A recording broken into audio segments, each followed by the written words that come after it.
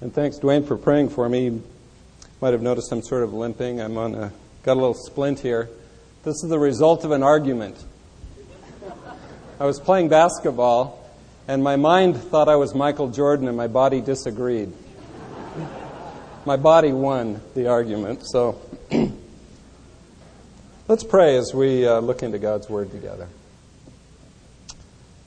Lord, we appreciate your amazing grace. We give you thanks and praise that you've looked at us and called us to be yours, to adopt us into your family, to make us your people, to call us to be part of your kingdom. Help us to live as worthy servants in your kingdom. Teach us today from your word, Lord. Open our hearts by your Spirit. Change us into your likeness, that we might serve as you've called us to. In Jesus' name we pray it. Amen. Jesus came, as we looked at last week through the Lord's Supper, to die on the cross. He came to take our sins away. He came to create a whole new people, a new race of people, the body of Christ, of which every one of us, no matter what denomination, what church body, what country we live in, we're part of the kingdom of God, part of the body of Christ, if we know Him as Jesus as our Lord and Savior. Colossians puts it wonderfully, I think. Colossians chapter 1, verse 13 and 14 says, He delivered us from the domain of darkness and transferred us to the kingdom of His beloved Son, in whom we have redemption, the forgiveness of sins. So all of us who know Him are part of a new kingdom, part of a new way of living. But we live with some tension in our lives, don't we? Because we also live in the world. And so we struggle with what it means to be part of this kingdom of God that is here now. If Christ is in us, He lives in us, He reigns in us, but it's not yet. It hasn't come fully. It won't come fully until He comes again and sets everything right. So we live with the tension of what it means to be in the world but not of the world. To live with the principles of the kingdom rather than the principles of the world. We live with that tension. Well, Jesus came to die. He also came, as you look at His life and how he lived, how He ministered, He came to create a group, the disciples of leaders, who would be leaders in this new kingdom, who would carry on the work once He left, once He died and ascended, rose again and ascended into heaven. We're all a result of those apostles, those disciples who ministered faithfully as leaders. But they had to learn how to live as leaders in the new kingdom, just like we have to. We need to learn the principles of what it means to be leaders, to be followers of Jesus Christ in that new kingdom that He's created. But like I say, there's tension there. We struggle with what that looks like. But it's important that we do struggle with it, and it's important we learn those principles of kingdom living, of being leaders in His kingdom. And all of us are leaders. I don't care whether you're a leader in the church, you're on staff, or whether you're just a leader in your home, with your kids, at your job, in your family, or whatever. You are there as a leader for Jesus Christ, to be a leader for His kingdom.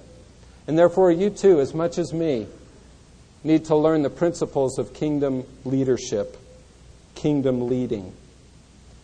So the question is, how is leadership to function? What are we to be like? What are the marks of leadership in God's kingdom? Well, Jesus, in the upper room, as He is that very night about to be arrested, teaches His disciples, because at this point, they don't get it. He's been teaching them for 3.5, 4 years, and they don't get it, and He very patiently teaches them again the principles. So let's look in Luke 22 as He teaches them the principles of kingdom leadership. What are the marks of leadership in the kingdom? I want to begin in verse 23 and read just 23 and 24. Jesus has just been talking about the Lord's Supper, telling them all about it, how He's to die, and the bread and the cup represent his body and his blood. And then he says, one of you will betray me. And notice how they respond. Verse 23, they began to discuss among themselves which one of them it might be who was going to do this thing. So they're starting to argue about and discuss, well, who's the bad guy? Who's at the bottom of our group? And then verse 24, and there arose also a dispute among them as to which one of them was regarded to be the greatest. Do you realize what they're doing? They're arguing about, where do I fit in this whole hierarchy of leadership? Hey, we're leaders. We're the followers of Jesus. Am I at the top or am I the bad one at the bottom? And they're trying to lay out this whole flow of hierarchy. Who's at the top? Who's at the bottom? There's a competition among them. There's a struggle. And I have a master's in biblical counseling, and we talked a lot about small group dynamics. And one thing you always hear in those classes is that this is typical. Any small group tends to go into this period of where people are struggling, competing for who's going to really lead this group. And where do I fit? Do I fit in the middle, or am I at the bottom of the totem pole? I mean, where am I here in this whole hierarchy? We want to know how we fit. It makes us feel comfortable. It's normal in every small group. Notice what Jesus says in verse 25, responding to them as they struggle with this. And he said to them, the kings of the Gentiles lord it over them, and those who have authority over them are called benefactors. Jesus says, you know what you guys are doing? It's normal in the world. He says the Gentiles, those outside the church body, they lord it over one another. And what he's really describing is just a normal hierarchy that you find in any institution in the world. And that's as it should be. You see, you need to have a certain hierarchy, levels of management, and all those kinds of things in the world, because it protects us from the sinfulness of one another. It provides accountability, protects us from our own sin in some ways. And so the world functions in this pyramidical structure where you have presidents and vice presidents and managers and supervisors and workers. But you can change the names. If it's the military, you just have different names. If it's some kind of social organization, you have certain names. If it's a political organization, you have certain names. If you have a business, you have certain names. But it's all functioning under this hierarchy, this pyramidical structure. And he says those who have authority over them are called benefactors. You see, in the ancient world, in ancient Greece, there were those who like to be called benefactors because they like to give this impression that I'm the one who's benefiting you by commanding you, by telling you what to do. I'm your benefactor. You're really benefiting from my leadership. So that's why they were called benefactors. But that's how it works in the world, Jesus says. There's a command structure. There's someone at the top and there's others in between. And it really works quite well. Most all of you are in some kind of structure like that. You know where you fit. You know who's above you. You know who you answer to. If the boss tells you to do something, you better do it, or you'll be looking for another job. You know who's below you. You know who you have authority over. And like I say, this works, and it works well. What's interesting is the church has adopted this same structure, essentially. As Ray Stedman describes it, says, probably with the best of intentions, the church has nevertheless repeatedly borrowed in toto the authority structures of the world. Changed the names of executives from kings, generals, captains, presidents, governors, secretaries, heads, and chiefs to popes, patriarchs, bishops, stewards, deacons, pastors, and elders. Christians frequently have set up the world's pattern of government without even bothering to change the names in churches, mission organizations, etc. Then he goes on to say, in most churches today, an unthinking acceptance has been given to the idea that the pastor is the final voice of authority in both doctrine and practice, and that he's the executive officer of the church with respect to administration. And then tongue-in-cheek, he says, but surely, if a pope over the whole church is bad, A pope in every church is no better. So the question is, what is leadership to be like in the church? What does Jesus say about it? Should we just take on the structures of the world, or should we not? Notice what he says at the beginning of verse 26. This is the way they do it. Gentiles lord it over one another. They have authority, are called benefactors. But not so with you. He says something's to be different about the church. Leadership in the church is to function differently. Kingdom principle is different than that in the world around us. Why? Why is that so important? Why would Jesus care? I mean, it seems to work pretty efficiently, right?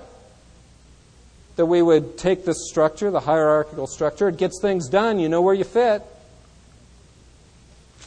Well, he explains very clearly in Matthew 23 why this is not a good idea. Matthew 23, verses 8 through 10 say this. Do not be called rabbi or reverend, for one is your teacher, and you are all brothers. Do not call anyone on earth your father, for one is your Father, he who is in heaven. And do not be called leaders, for one is your leader, that is Christ. Why is it so important to Jesus? Because he wants to be the head of the church. And if we've got a big hierarchy set up, you always know who you answer to, the next person up, right? But where's the Lord in all that? He says, no, I do not want you to function in that way. I want you to see yourselves, he says there, all as brothers. And therefore, leaders in the church are not to function under a hierarchical authority, but to be all brothers, so that Jesus is the head of every one of us, of the entire body, as we function as brothers and sisters in Christ together. It shall not be so among you, he says. Well, then what is leadership to look like in the church? What are the marks of leaders? We know what the marks of leaders in the world are. You could probably name them off. You have to have certain charisma. You have to be able to be assertive. You have to have a certain understanding of people. You have to be able to do your job properly, fill the job description, exercise authority, but also submit to the authority above you. There's all kinds of things the world would tell us. This is how it works. These are the marks you need to have to function properly in the world system. But how is the church to function? What are the marks? I want to look at 4 different marks that Jesus goes on to give the disciples so that we can think through each of us in whatever place God has placed us as followers of Him, as the head of the church, and as leaders, in a sense. What does that mean for us as Christians? The first mark comes in verses 26 and 27. He says, not so with you, not like the world, but instead, let him who is greatest among you become as the youngest, and the leader as the servant. For who is greater, the one who reclines at the table or the one who serves? Is it not the one who reclines at the table? But I am among you as the one who serves. First mark he gives us of leadership in the body of Christ is humble service. Servant leadership. Humble service. He says real greatness comes from not striving for the highest position, being the one with privilege, being the one who has the most people under you. That's greatness in the world, right? The one who's great is the one who has the most people under them, has the most people serving them, has the highest salary, has the most privileges. Jesus says, you want to know what greatness in the kingdom of God is? It's the one who takes the lowest position. The one who places themselves under everyone else to build them up. That's a leader. And he draws attention to 2 pictures of that. He says, be as the youngest. You see, in that culture, the oldest had all the privileges. The youngest was left with nothing. Still true today in some cultures. My wife's grandfather came over from Italy to this country because he was the youngest of all the sons in the family. And when they divided up the inheritance, nothing was left for him. Nothing. He was the youngest. He didn't have any privileges. So he got on a boat, came over to the United States, established himself, ended up going back 10, 12 years later. He was 30, married a 15-year-old Italian girl, brought her back, and they never went home again. They lived here because they didn't have privileges there, being the youngest. I'm glad he did that, because that's how I met my wife. She was here. And he uses another picture, not just the youngest, but he says the one who reclines versus the one who serves. In that culture, ancient culture, the privileged ones would lay around in couches around the table and lay on one side and then eat. And that was the place of privilege. It was the slaves that would go and make sure they were fed and taken care of. And he says, I want you to be as a slave. And at this very point, I think, in the upper room, Luke doesn't refer to it, but John does. Jesus got down and washed the disciples' feet. Do you realize the power of that? Here is the rabbi, here is the leader, here is the authoritative one. If anyone deserved to command authority, he did. And yet he bends down, takes the lowest slave job of all, washes the dirt off their smelly feet. He did so to say, look, I'm your example.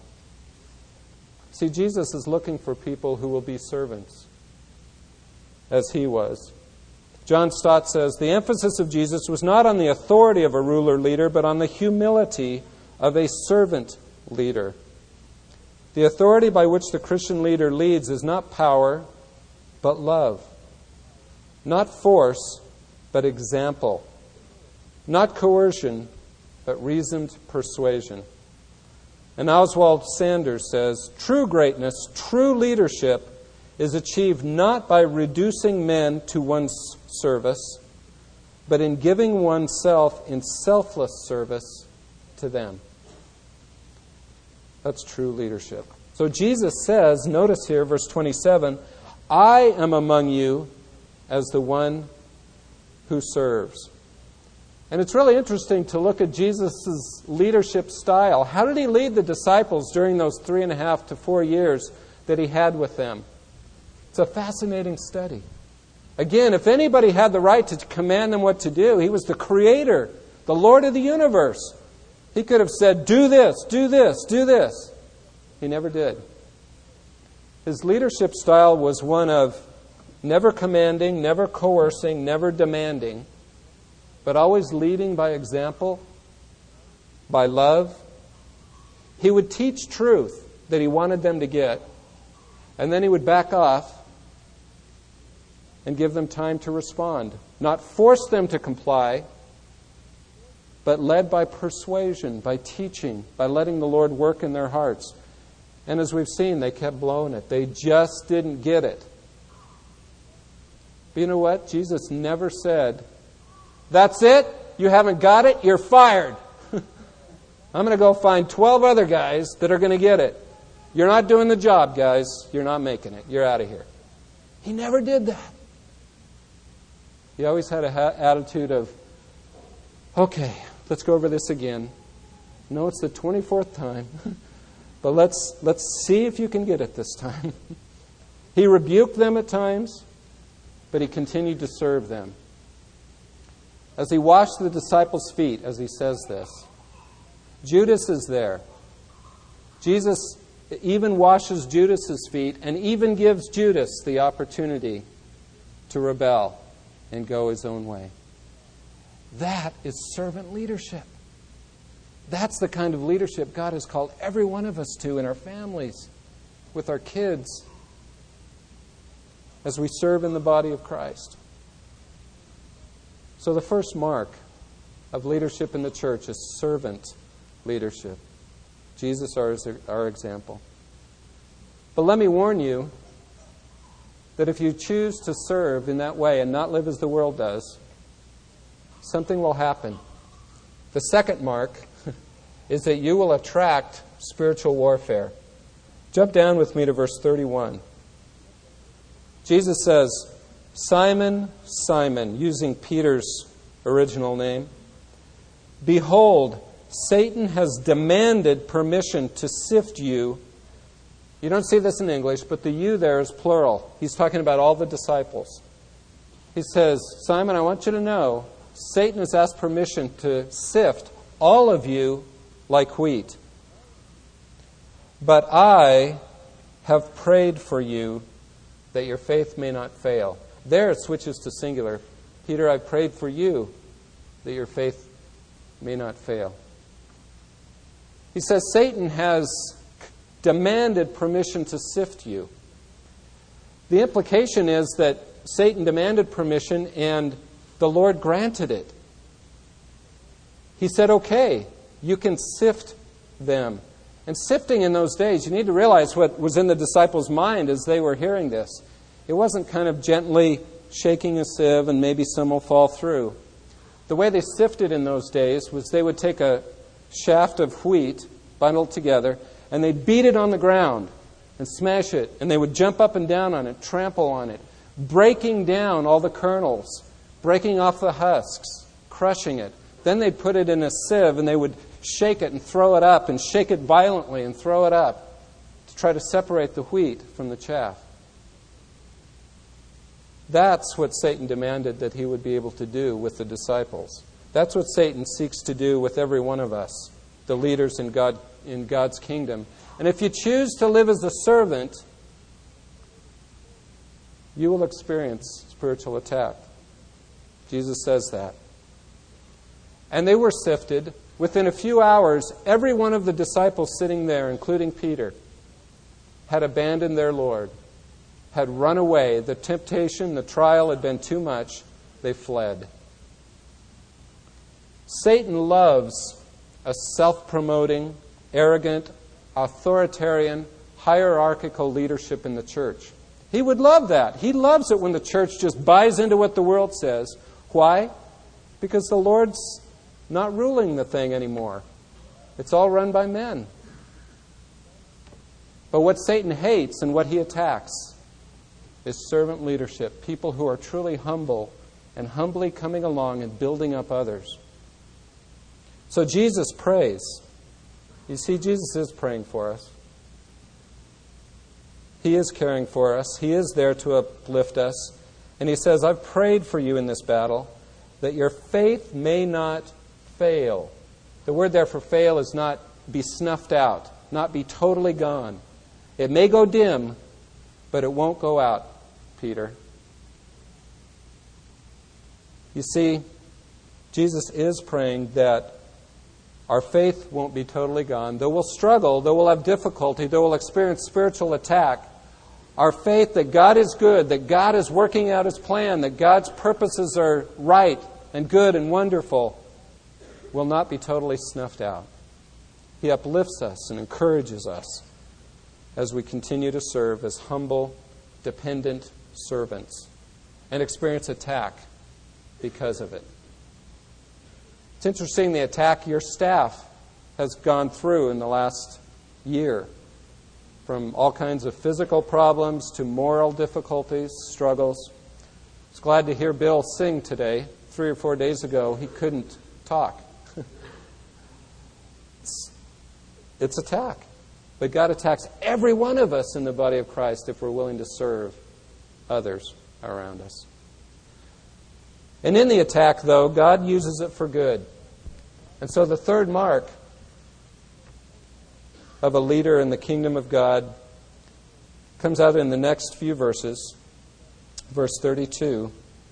Let me read that again, down through 34. I have prayed for you that your faith may not fail, and you, when once you have turned again, strengthen your brothers. And Peter said to him, Lord, with you I'm ready to both go to prison and to death.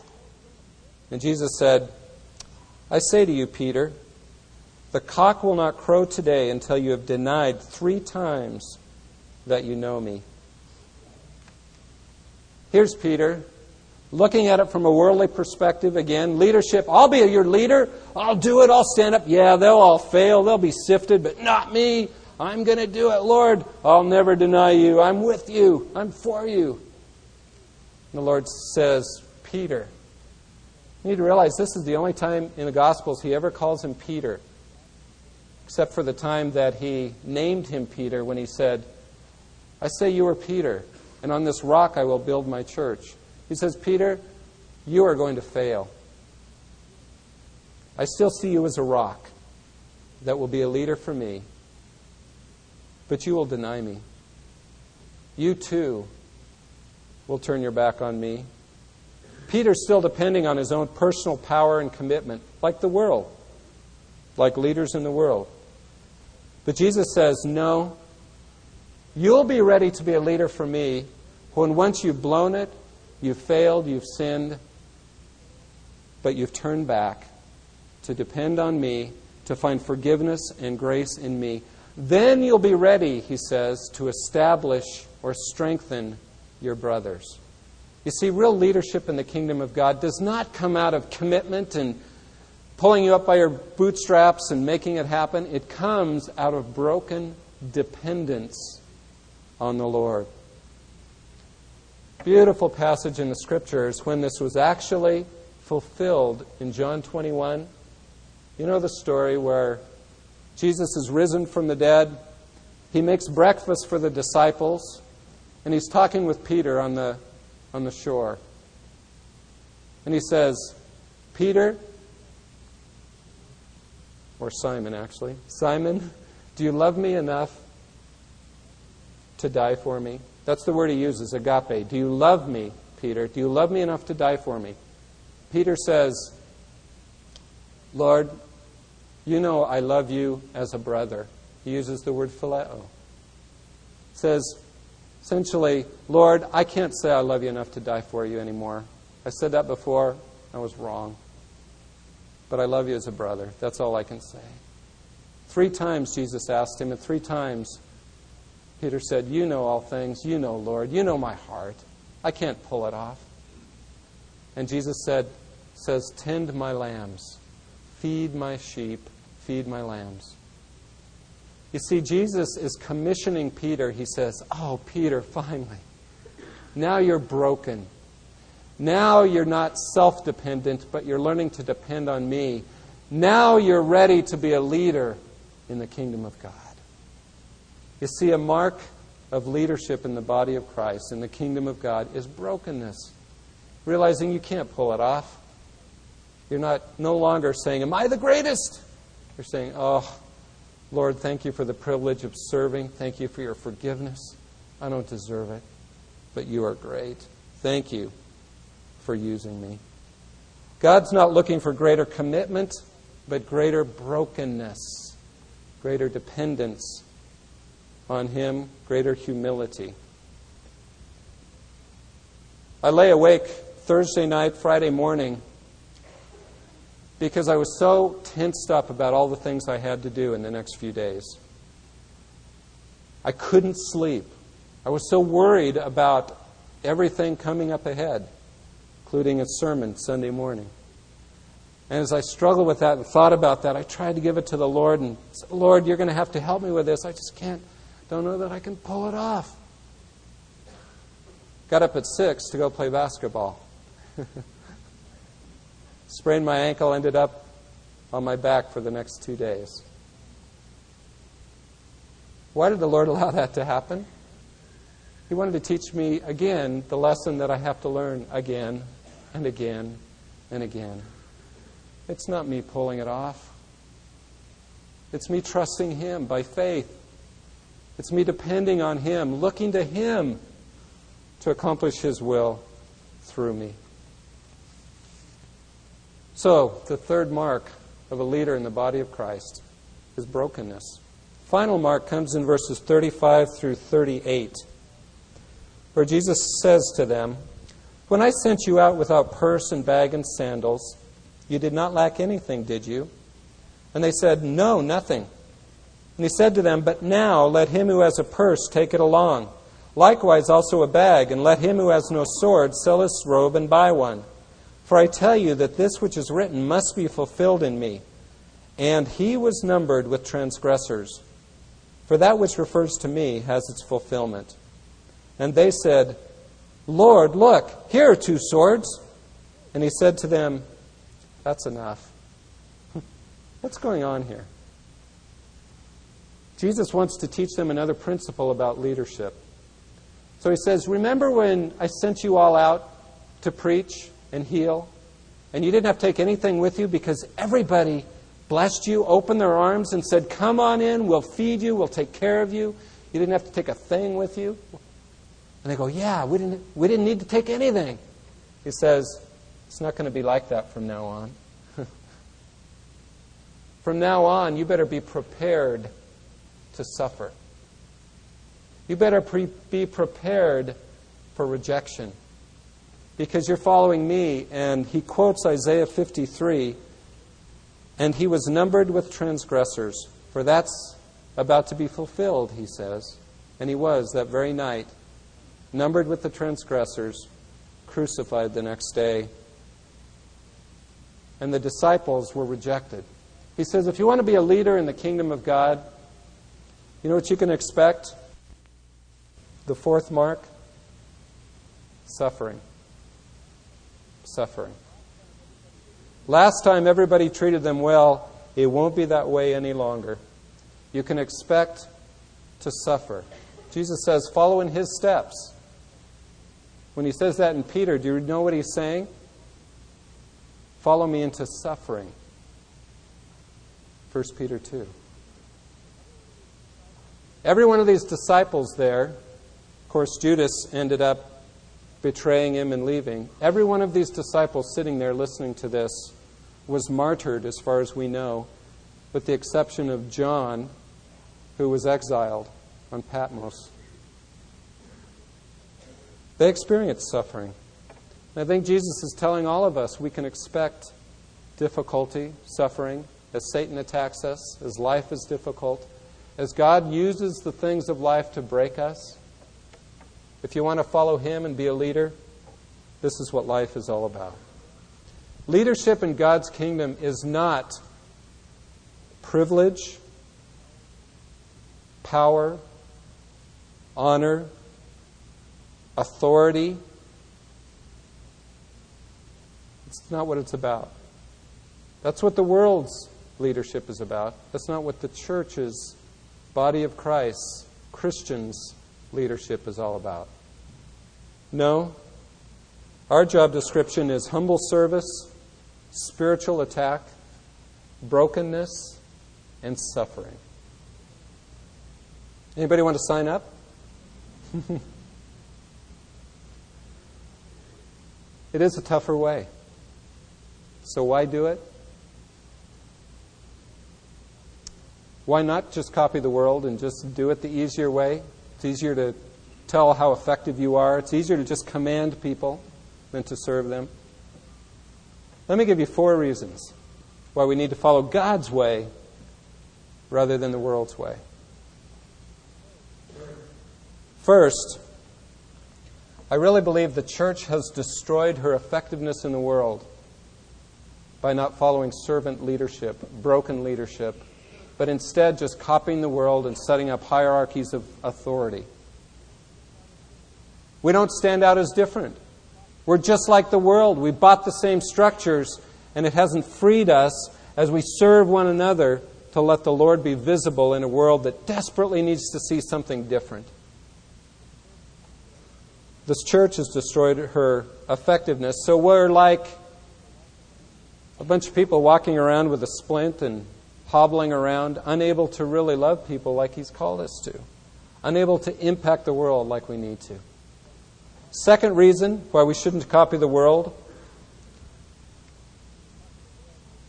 When we copy the world, we're just not allowing Jesus to be Lord of His church. We've administrated Him right out of the picture. So He's on the outside looking in, saying, I'm here, guys. I want to be Lord. I'm head of the church. We've kind of made Him unnecessary when we've built our hierarchies and our leadership. And we end up being the blind leading the blind instead of believers being followers of the Lord Himself. Thirdly, we're just flatly disobeying the Lord. He says, "It shall not be so among you." We've got to be servant leaders. We've got to follow Him in that. And then finally, I want to jump back up. I skipped 3 verses, 28 through 30, where Jesus, I think, gives a marvelous encouragement. He says, "And you are those who have stood by me in my trials," speaking to the disciples, "and just as my Father has granted me a kingdom, I grant you that you may eat and drink at my table in my kingdom, and you will sit on thrones judging the 12 tribes of Israel." Those who do it God's way will experience honor and privilege and impact and influence. Maybe not here, ultimately. But when Jesus comes again, Jesus encourages the disciples, "You long for honor, I will grant it to you if you do it my way. But not here. It's when I come again." So He says, "You are those who have stood by me in my trials, in the difficulties." And I think God's word to every one of us this morning is, stand by me. Follow me. As I lived as a servant, as I gave my life for others, don't take authority. Don't be domineering. Rather, become a servant, a suffering servant like I. Become broken, that you may truly be the church that I've called you to be. Effective, transforming the world around you. Stay close to Jesus in your suffering, and He will give you honor at the proper time. Let's pray. Oh, gracious Lord, we confess that we are so influenced by the world. Lord, we seek for greatness for ourselves when You've called us to seek the lowest position. Help us be people who are leaders wherever we are, in our families, in our jobs, wherever, that are servant leaders, willing to suffer with You as we stay close to You. In Jesus' name we pray. Amen.